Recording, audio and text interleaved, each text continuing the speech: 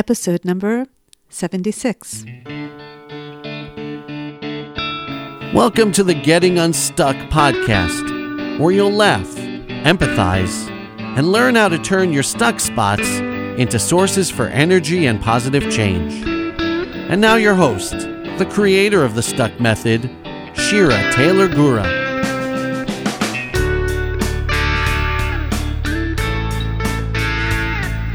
Hello, my dear listeners, and thank you for joining me today. So it's Saturday night, almost 10 o'clock, and I'm here recording this podcast episode. I have never recorded a podcast episode on a Saturday night, and certainly not at 10 o'clock. I actually always record my podcast episodes, in case you're curious, on Sundays, so that I make sure I have enough time for the editing and the publishing of each episode before it gets broadcasted each Tuesday. But this week is going to be different. I am not only going to record the episode on Saturday night, I'm going to stay awake until it's edited and ready to be published and then broadcast it, even if it's in the wee hours of the morning. And I will put it on Facebook and in the Getting Unstuck group, even though I usually only post the podcast episodes on Tune-In Tuesdays. And I'm even going to send this to my weekly newsletter tonight, even though it won't be Unstuck Thursday. So what's going on? So you may have remembered in episode number 32, where I read one of the stories from my book, and I called that episode Consider Talking to God. This story had to do when I was unexpectedly and very spontaneously hospitalized. If you haven't heard that episode, you may want to tune in after listening to this one. Anyway, so in that episode, I shared how a rabbi friend of mine had come to visit me just after having undergone 2 major abdominal surgeries that happened over a 36-hour period, and I was probably in the worst shape of my life I had ever been. I was on narcotics for the pain every 4 hours, which was not even really enough for the amount of pain I was in, and I was in a really, really bad place. Anyway, I'll tell you more about that in a minute because I wrote a Facebook post that didn't quite go viral, but it received over 1,000 likes, comments, shares within just a few hours of me posting it in just a couple of groups.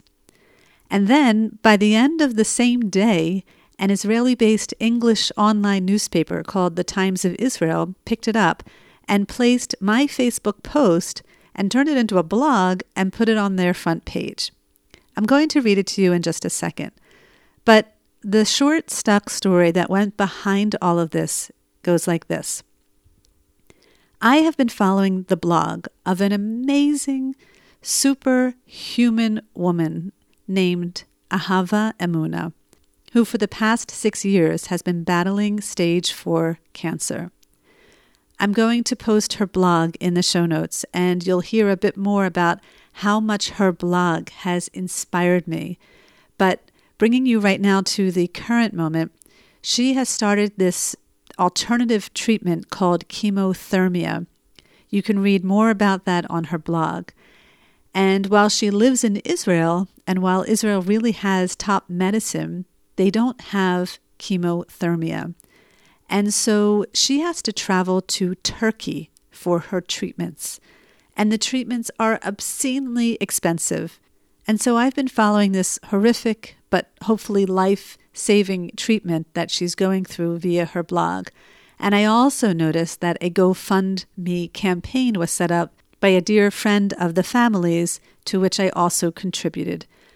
But I don't know about you, but when you are following the life story of someone like this woman, you kind of can't help but feel helpless. Like, really, what is there that I can do, right?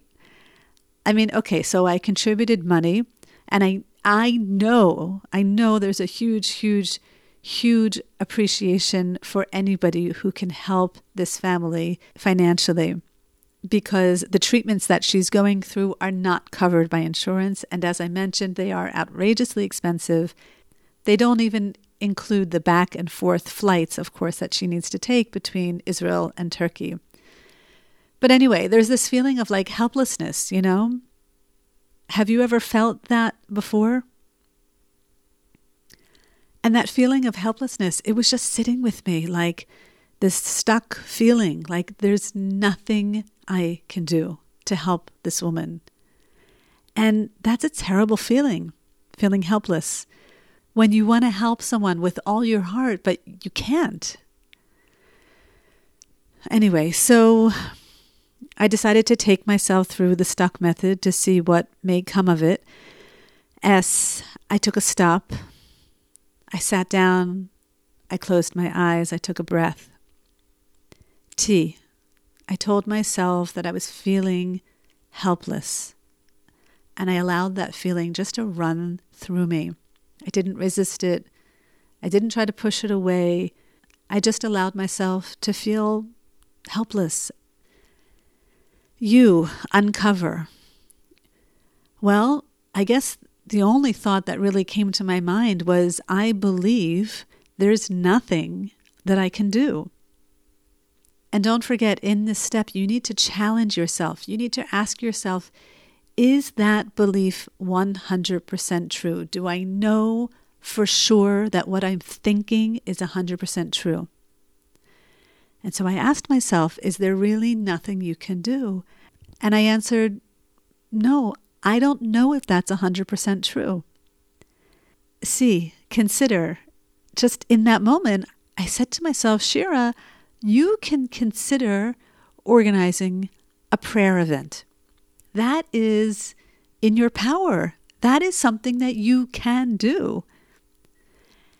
I could organize a virtual prayer event, right? And try to gather as many of her friends and her family together, set a time that no matter where you are in the world, we could all come together for 15 minutes and we could all pray to God and ask God to please heal Ahava Emunah. I thought it was a good idea. I wasn't 100% sure. So I asked a few people and they confirmed it was. And so I created a very small team to help me get this going and support me in this initiative.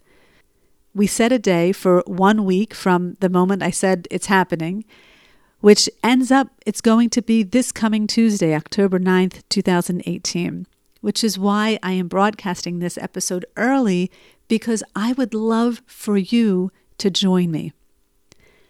Anyway, on the second day of trying to spread the word on Facebook, I wrote a post, which I just mentioned to you, and it had a much bigger response than I had expected. And by the end of that day, it was picked up by this online newspaper. And they asked me for a name, and I told them to call it Pray It Forward. So let me read that article to you now. 4 years ago, I nearly died. I was with my husband and kids on my annual trip to the United States to visit my parents, my siblings, and extended family. I only get to see my family once a year, so I always look forward to this 2-week visit. But in 2014, things went terribly different from my regular trips. 4 days after landing, and while standing at the Kiddush for my daughter's bat mitzvah, I suddenly, out of nowhere, felt like someone punched me right in the stomach. It was the freakiest experience in the world. Like it happened totally out of nowhere. And then, within seconds, I felt freezing. I remember asking my brother if he wouldn't mind lending me his suit jacket. And then I felt like I was going to throw up. Hundreds of friends and family had come from far and wide to celebrate with us, and I felt like a strange stomach virus was coming on. I took myself home immediately, thinking I needed to be close to a bathroom. My parents followed and strongly encouraged me to go to a hospital. But as the anti-medicine hospital person that I am, I told them, no, it's going to pass. It's only a stomach virus. It's a 24-hour thing. Plus, what hospital in America is going to take me? I was on traveler's insurance and had no idea what that would even cover. The next day, I was begging my husband to get on the phone with the insurance company in Israel and tell them I need a hospital. 2 days after being admitted to the hospital and having endless CTs, MRIs, ultrasounds, blood tests, and failed attempts at laparoscopy, the physicians, the surgeons, and the specialists were stunned and stumped as to what was going on. And then I went into septic shock. All my systems stopped working. I was dying. Decisions were made for me without my consent.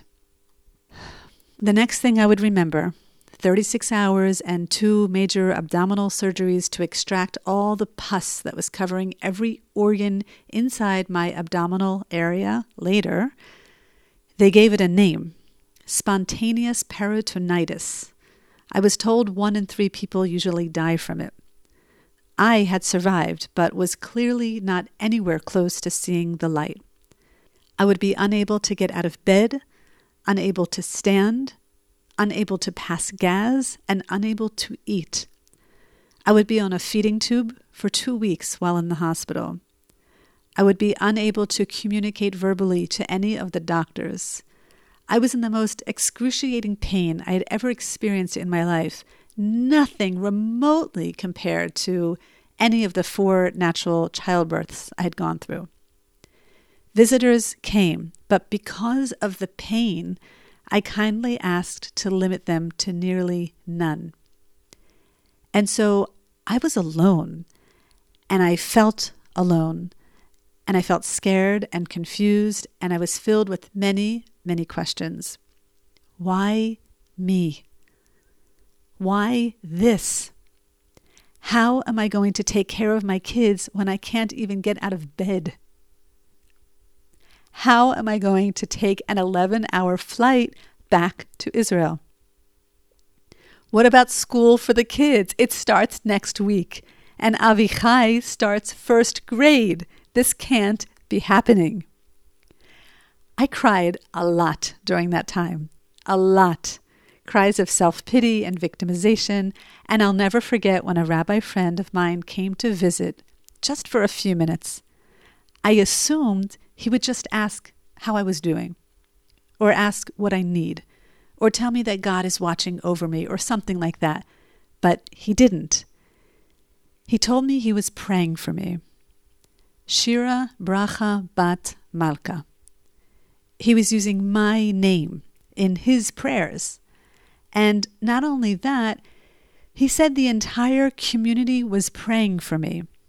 The entire community. Shira Bracha Bat Malka. I was speechless. Could it possibly be that people are taking time out of their very busy days and lives to pray for me? People that don't even know me?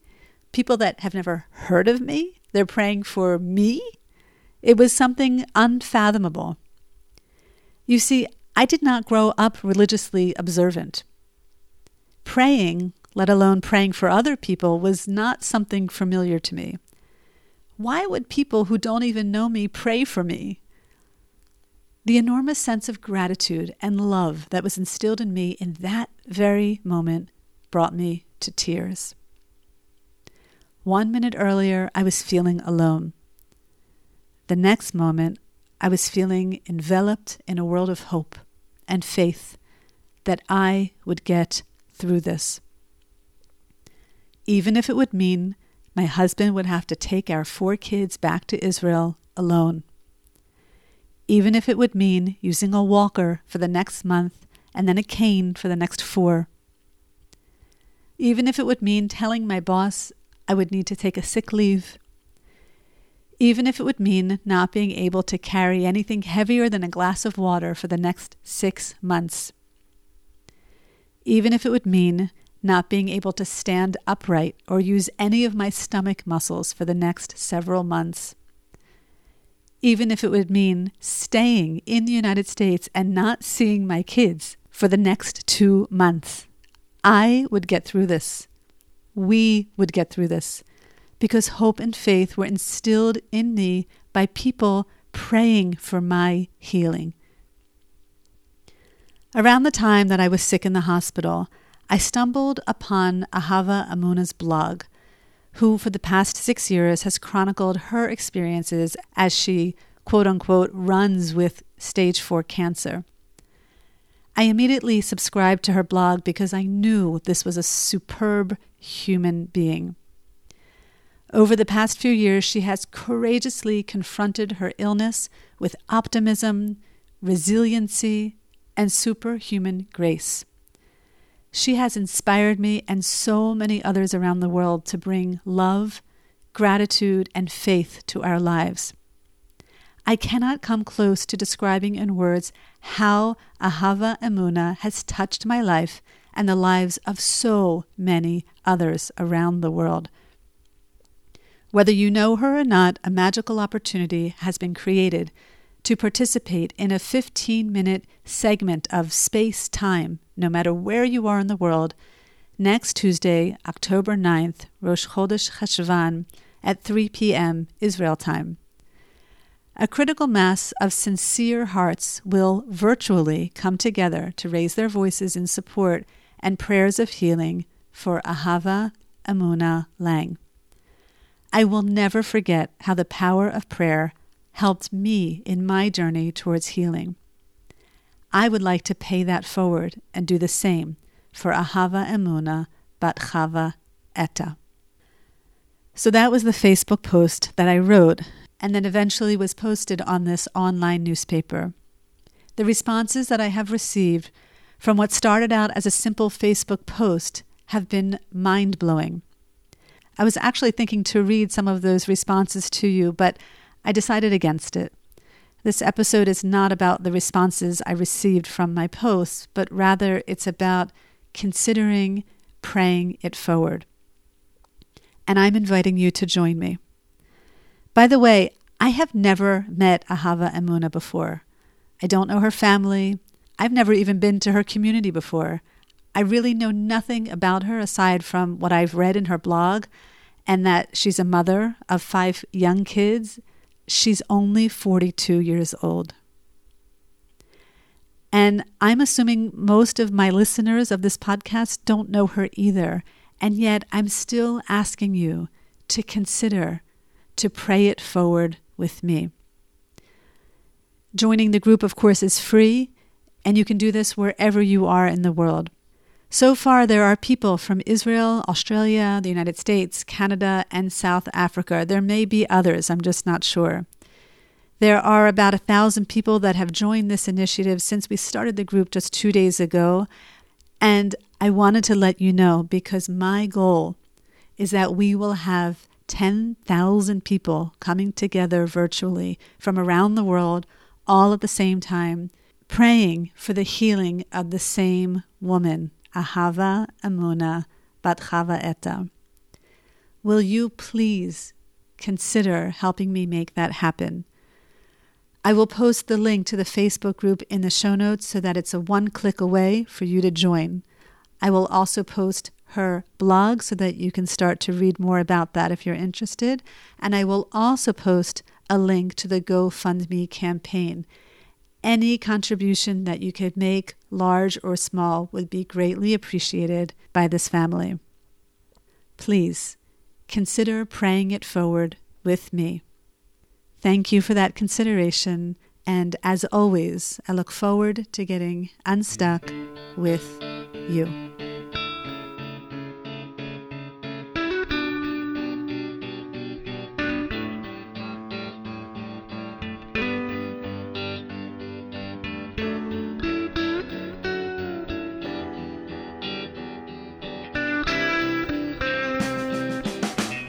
Thank you for tuning in to this episode of the Getting Unstuck podcast. For more information on programs, workshops, and retreats, check out our website, www.shiragura.com.